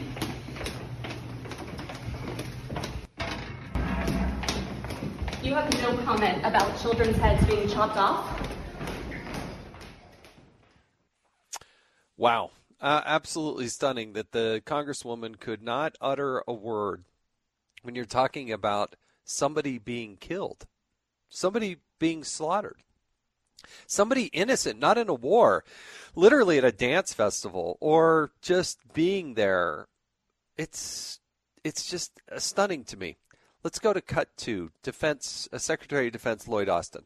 This is no time for neutrality or for false equivalence or for excuses for the inexcusable. There is never any justification for terrorism, and that's especially true after this rampage by Hamas. And anyone who wants lasting peace and security for this region must condemn and isolate Hamas. That's true. That has to happen. And, we have to also be careful and vigilant on what's happening on the northern border of Israel with Hezbollah, who has quite the history of committing its own set of terrorist attacks. Unfortunately, a Reuters video journalist was killed today trying to record and show and live stream what was going on there in Lebanon. And our hearts and prayers and thoughts go out to him as well, trying to bring the world the view of what's happening. We're not talking about dozens. We're talking about thousands of people that are affected here. Now, the Israelis have moved in over the border with Gaza with some limited, targeted operations. But certainly this is going to go on for some time. And it's difficult to watch. It's hard to watch. This idea of, we just need to lay down our arms, I don't buy into that at all. You need to root out the problem. These people are who they say they are. And until you take out Hamas and Hezbollah, this problem will continue. Stay with us here on Fox Across America.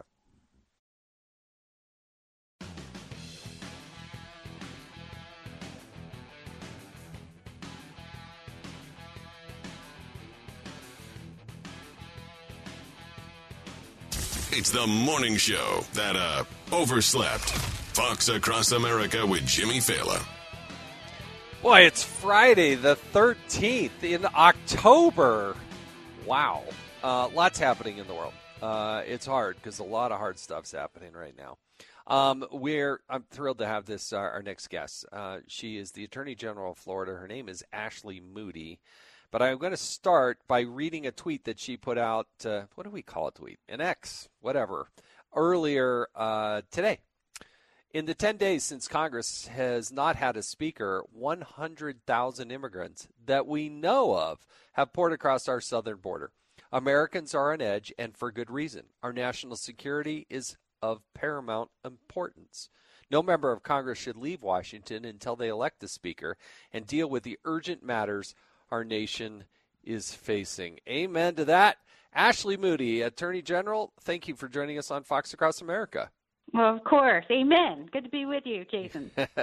Expand on that thought, because every state's a border state these days. The inflow of illegal immigrants is just absolutely stunning. The numbers are so big, and it really, I mean, you're right, the last 10 days, 100,000 more have just poured in.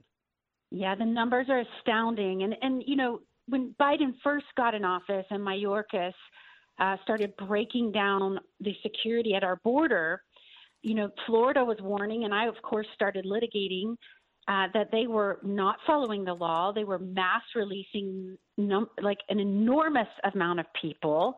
And these are just the people we're encountering, not the millions that we don't catch or intercept at the border. And, you know, time and time again, as I litigated and won, as you know, when Title 42 was expiring, they were illegally mass releasing people. We won repeatedly. The problem with Biden and Mayorkas is it's like trying to contain a blob, because they refuse to be confined by moral or legal codes or constricts. Anytime we get a court that comes in and says, what you're doing is illegal, you cannot mass release people, most of them, you know, barely vetted, if at all, into the U.S., it's illegal, then they will change the title, vaguely change the policy, change the way they're implementing it, or implement it in a way that's just pure form, not function. And so they're like the ultimate shapeshifters. You know, they just kind of meander around any sort of constructs that we're trying to hold them accountable with the law on purpose. And I've been warning about this for months and years now, that this is not just about, you know, infrastructure issues and taxpayer burdens, which, as you see play out in Chicago and New York and Massachusetts, that's a problem. We don't know who's coming in. It's a security problem. I mean, even the people they are encountering, not just the gotaways, not just the ones that we never see. I mean, they even released somebody they intercepted that was on the terrorist watch list, and the guy was headed to Florida, came to Florida. Wow. So as we are all on edge on what we're seeing happened in Israel, I mean, these surprise, horrible, barbaric attacks, the reality is what Florida has been saying for 2 years is it has happened here because of Biden, because of Mayorkas. There are now millions of people in the United States that we haven't even intercepted because of their policies. There are those we have intercepted and we really don't know who they are. And they're here in the United States right now. And just to play this out, to give you the magnitude of what we're dealing with. Mm-hmm. Yes, just in the time we haven't had a speaker, 100,000 would have crossed that we would have encountered. That doesn't include gotaways. It doesn't include those we don't see. But if you extrapolate out the amount of people that have been encountered just since Biden took office, because as a court said, he has flashed a come on in, we're open sign at our border. By the time he's through his first term, just the amount of people that we would have encountered, and majority are mass released into the U.S., will outpace the population of all but 6 of our states. Wow. That is crazy. That is absolutely a stunning number. I don't understand why the Biden Harris administration and certainly Secretary Marcus, why don't they just enforce the current law? I mean, you'd think that would be an easy ask. But I want to play this flashback. This is cut 36. This is Joe Biden back in 2007 in Iowa and his perspective back then in 2007, cut 36. So I think what you have to do is you have to have a significant increase in the security at the border, including limited elements where you actually have a fence. Not a fence 3,000 miles like these folks are talking about, but you've got to, there are certain places people can go over and under a fence, but you can't take 100 kilos of cocaine over and under a fence. And what you do when you have limited places where fences are in populated areas, you force these drug dealers and others around, making it easier to apprehend because there's fewer places to come through. So I think the combination of virtual fencing, some fencing, additional border patrol is important. Quite a difference. Seems a little different now, doesn't it? Yeah. Your thoughts on his previous first position? And foremost, when we talk to our team about how we're going to strategize and litigate and push back on this administration, you have to be cognizant that this president is a shell of his former self. And to be clear, I am confident that he has radical, agenda-driven people in his inner circle driving him, with his complicity. Please do not get me wrong, but the ability of that man, our president, to push back on these handlers that are now in his administration. I think the person you heard on that clip compared to the person we see and hear every day to now is very different. But look at what he has put in place now. Not only did he start leaving materials to rot at the border. I've been to the border twice. I've been to the border with our governor. I've seen rotting materials that they just wasted money. Right. So in addition to not doing anything to build any sort of border wall and do the opposite, break down security, he has built other programs to bring hundreds of thousands of people directly by plane and other forms circumventing the border. And his own internal watchdog in CBP has found that what they have done has made it easier for terrorists on the watch list to continue to pour in and potential terrorists, and it threatens the national security and public safety. That was the watchdog within the Department of Homeland Security. They found that 2 months ago. I am glad that we have people like you that have significant positions who can actually go out there and affect the change and take the fight and take the legal argument to them. So I wish we had more time. I really don't. But Ashley Moody, she's the Florida Attorney General, who's actually, I think, just doing a fabulous job and paying keen attention to this and calling out the administration for really what's going on and not going on. So, again, Madam Attorney General, thank you for joining us on Fox Across America. Thank you. Great to be with you. So, before we go to commercial break, I want you to stick around because Jimmy's coming up. He pre-recorded this. He's going to be out at the Paramount in Huntington, New York, out on Long Island. He's recording a special for Fox Nation. You might be able to go to the show. He may be sold out. I want to check in with them, but he's recording that. But he had a little discussion with his son Lincoln, talking a little bit about his upcoming show, talking a little bit about football. I'm Jason Chaffetz. I really do appreciate the opportunity to fill in for Jimmy. Hope he's got another special or gets sick soon. That would be really good because I'd love to fill in. Always an honor. Great staff here at Fox. Thank you. Stay with us. It is Friday, and you know what that means. We have to take the show back over Fox Across America with Jimmy Fallon. It is game day in more ways than one. I, of course, am heading out to the Paramount on Long Island to film my one-hour stand-up comedy special tonight. But joining me in studio, with the jersey on. A man who is cutting class but will be taking the field tomorrow for the mighty Clark Rams. Number 64, the captain, Lincoln Fela, is here. Hey, man. What's up? Listen, man, great to see you. But first and foremost, we do have to give a shout-out to Jason Chaffetz, who did a phenomenal job filling in today on the show. Wrong. Oh, come on. We love Chaffetz. Lincoln being tough on the Utah crowd. We'll get to me in a minute. More importantly, because nobody can bet on a stand-up special, but they can bet on the Rams. How did the Rams look in practice this week? Good.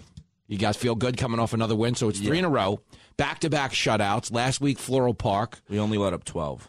Last week, if you were watching last week's game on Instagram, you might have seen a certain defensive end doing quite a dance when he ended the game by hitting the quarterback and getting him to throw an incomplete pass. You have anything to say about that? I got to work on the celebrations. No, your celebrations look good, man. I think you guys look good so far. But it's a big day. The Rams are heading to where? Glen Cove. Oh, Glen Cove. What is their mascot? I don't know. I don't even know. They might not even have one after today. They might quit. The other team's cheerleaders didn't even show up the other day. Really? Yeah, is that I mean, you don't notice because you're there playing the games. But I think you guys have a reputation now. Like the cheerleaders, they're like, I'm not getting on the bus. This is going to be bad. So the Clark Rams are 4-1, and we're heading up against who? Glen Cove. I mean, Jimmy. And I get on the air every day, and I'm like, Biden's losing his marbles. I'm telling you, the guy's not good. No, my head is everywhere else. Folks, if you're listening right now, I basically took a time out from prepping for the special tonight. And there's a lot of promos to shoot, as you would imagine, Lincoln. Probably a lot of makeup, right? Mm-hmm. They're going to, butter me up real nice, put on some spandex, make me suck it in. They've yelled at me 5 times. They're like, no eating today, fats. But I am taking a time out from the preparation because every Friday, me and Lincoln talk sports, preview the game, and we didn't want to break with the process. We even made it to Fred's Deli this morning, right? Yep. Pound for pound, best deli anywhere on the planet. If you're listening, you're anywhere in the tri-state area, go to Fred's Deli. They're just the best. But me and Lincoln here have bigger fish to fry at the moment. So you had a good week in practice. You're on a 3-game winning streak. You're 4-1 on the year. What do we know? What do we know about Glen Cove? We don't know their mascot, but do we know anything about who they've played? Do we know anything about They're not Clark. He's such a tough guy today. They're not Clark. That's what we know. Did you guys watch game film? Not on them, no. No. Did you guys watch your game film? Yeah. Did you get any, did you coach anything nice? Well, it was a sloppy game, but, good job from the defensive line and stuff. Did he? I mean, you guys did dominate the line of scrimmage. It was another rainy game. Every one of your games has been a monsoon. We're 100 and I think 8-12. Is that what you are? In the right? rain. Oh, score wise. Yeah. Yeah, because it was 86-0. That would and make then sense. 20-12. Yeah, so 14-6. 106 Wow. to 12. Dude, your math is so much better than mine. That's a bad sign. Hey, Nassau community. Lincoln Fela is in studio. It is Friday. We just took the ball back from the great Jason Chaffetz. We're talking football. So based on nothing, guys, everyone listening at home, most of your predictions so far have been based on insight. We know these guys played those guys. We did this and that. Glen Cove, all we know. They have a nice high school. That's most of the advanced scouting I can give you. You know, when we go driving on the North Shore, that we always pass their high school in that town. It's a really nice town, big brick school, like most. I don't have a lot of intel to offer the audience here. I feel bad, but I guess you're going to make a prediction. What is it? 35-12. Ooh, you think Glen Cove? No, we don't kick extra points. Hold up. You guys go for 2 a lot. Yeah. They go for 2 a lot. They also... Go ahead. 32-12. 32-12. And 2 things they need to know about the Clark Rams. They go for 2 a lot. They onside kick a lot. But they recover it a lot. You guys have a good... I mean, how much time do you spend practicing that? Not a ton. Really? Yeah. Huh. Lincoln Fela in studio. It's a big Friday. He's got the Rams winning 35-12 over Glen Cove. What else do we got going on in sports this weekend? Your Pittsburgh Steelers not playing. Mm-hmm. First in the division. They are right now, right? Mm-hmm. That was a big win over the Ravens. Mm-hmm. That was big. And the Phillies won last night. And now we got I said it was either going to be Rangers or Phillies or Dodgers in the World Series. So Yeah.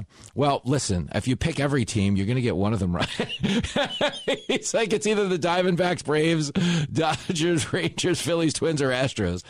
Listen, man, the Phillies are riding high. They beat the Braves 2 years in a row. And that fan base is fired up. Like, the Phillies are the only ones. No one's talking about how the Rangers have put up like 8 runs a game, though. Oh, the KTBB listeners are fired up. But you know what the Rangers' problem is? What? Their bullpen. You know who's in the bullpen? Who? Aroldis Chapman. Oh, God, nobody. Oh, and he plays Houston. Yes. No. Yeah, he's got to play the Astros. And nobody blows a big save like Aroldis Chapman against the Astros. But how good do former Yankees do once they leave? A lot of them do. But Chapman, I got to tell you, man, he's such a bad big game pitcher. Like, he was the closer on the Cubs when they finally won the World Series. But they wouldn't have won the World Series. He blew the World Series clinching save against the Indians, let up a grand slam to the catcher, and then the game went extra innings, and the Cubs wound up winning it, but he was out of the game by then. And we've seen him blow so many games for the Yankees, including the walk-off home run to Altuve. Well, Altuve knew what pitch was coming. There's that. They were a small matter of the Astros stealing signs. So give my KTBB listeners a prediction. Do you think the Astros can get... Rangers in 6. Whoa! Lincoln buttering up the East Texas crowd because he's coming back in December. How fired up are you to go back to East Texas? Fired up.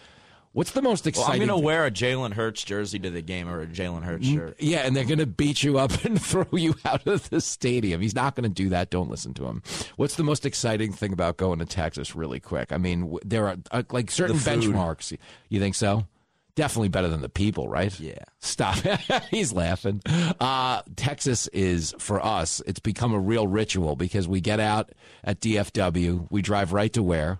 Buc-ee's. We go right to Buc-ee's. And we've been to Buc-ee's at some win. Me and Lincoln went to Buc-ee's, just he and I. It was like 2 a.m, right? Yeah. Real winners. Mm-hmm. But we fit right in. We're like, wow, everyone here is nuts. And then we looked around. I was like, I've never felt more at home in my life. It was great. We eat all the club sandwiches, the Buc-ee's fries, all the good stuff. The chips, that's what they are, the chips. And then you can get a chocolate-covered grenade launcher. You can get pretty much anything you want from Buc-ee's. We love Buc-ee's. And then we got to get back to the tavern and everything else going on in Texas. They feed you good in Texas. Mm-hmm. And hopefully Randall makes some ribs. Yeah. Pound for pound, is the best homemade rib you've ever eaten? Mm-hmm. Randall, if you're listening, this bud's for you. Can you say this bud's for you anymore? Is that an insult? I think it's an insult. He just called me a man lady. You can't be saying this bud's for you. I just insulted the whole crowd. It's not good. Well, Lincoln Fail. Everybody's fired up to see in action this weekend. I, of course, will be seeing 2 of you on the field because it's going to get pretty rowdy at this stand-up special tonight. I'm going to be in bad shape. I mean, I am so, people are like, you excited for the show? I'm like, no, you know what I'm excited to do. Eat after the show. I actually lost like 15, 20 pounds because I was eating a lot of Greek yogurt. It was sad, but I had to do it. It's a 17-camera shoot, Link, man. You got to suffer for your art. Mm-hmm. Do you think I gained it all back in 1 week or 2? 3. You're giving me the benefit of the doubt here. Well, you got to get back to school. Big shout out for the Link man. You know him, you love him. The Rams, 35-12? Yep. All right, get on the field. Make us proud, Link man, and I will do my best to make this crowd proud. On stage tonight at the Paramount, filming my 1-hour special. You'll see it on Fox Nation a little bit later in the year. But do you really want to? Yes, you do. The show's over. Pay up, get out, have a great weekend. Be a Republican, be a Democrat. Just don't be a Jimmy Fallon. Get him out of here. Get him out.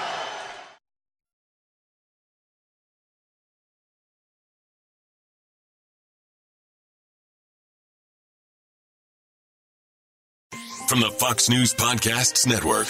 I'm Ben Domenech, Fox News contributor and editor of the Transom.com daily newsletter, and I'm inviting you to join a conversation every week. It's the Ben Domenech Podcast. Subscribe and listen now by going to foxnewspodcasts.com.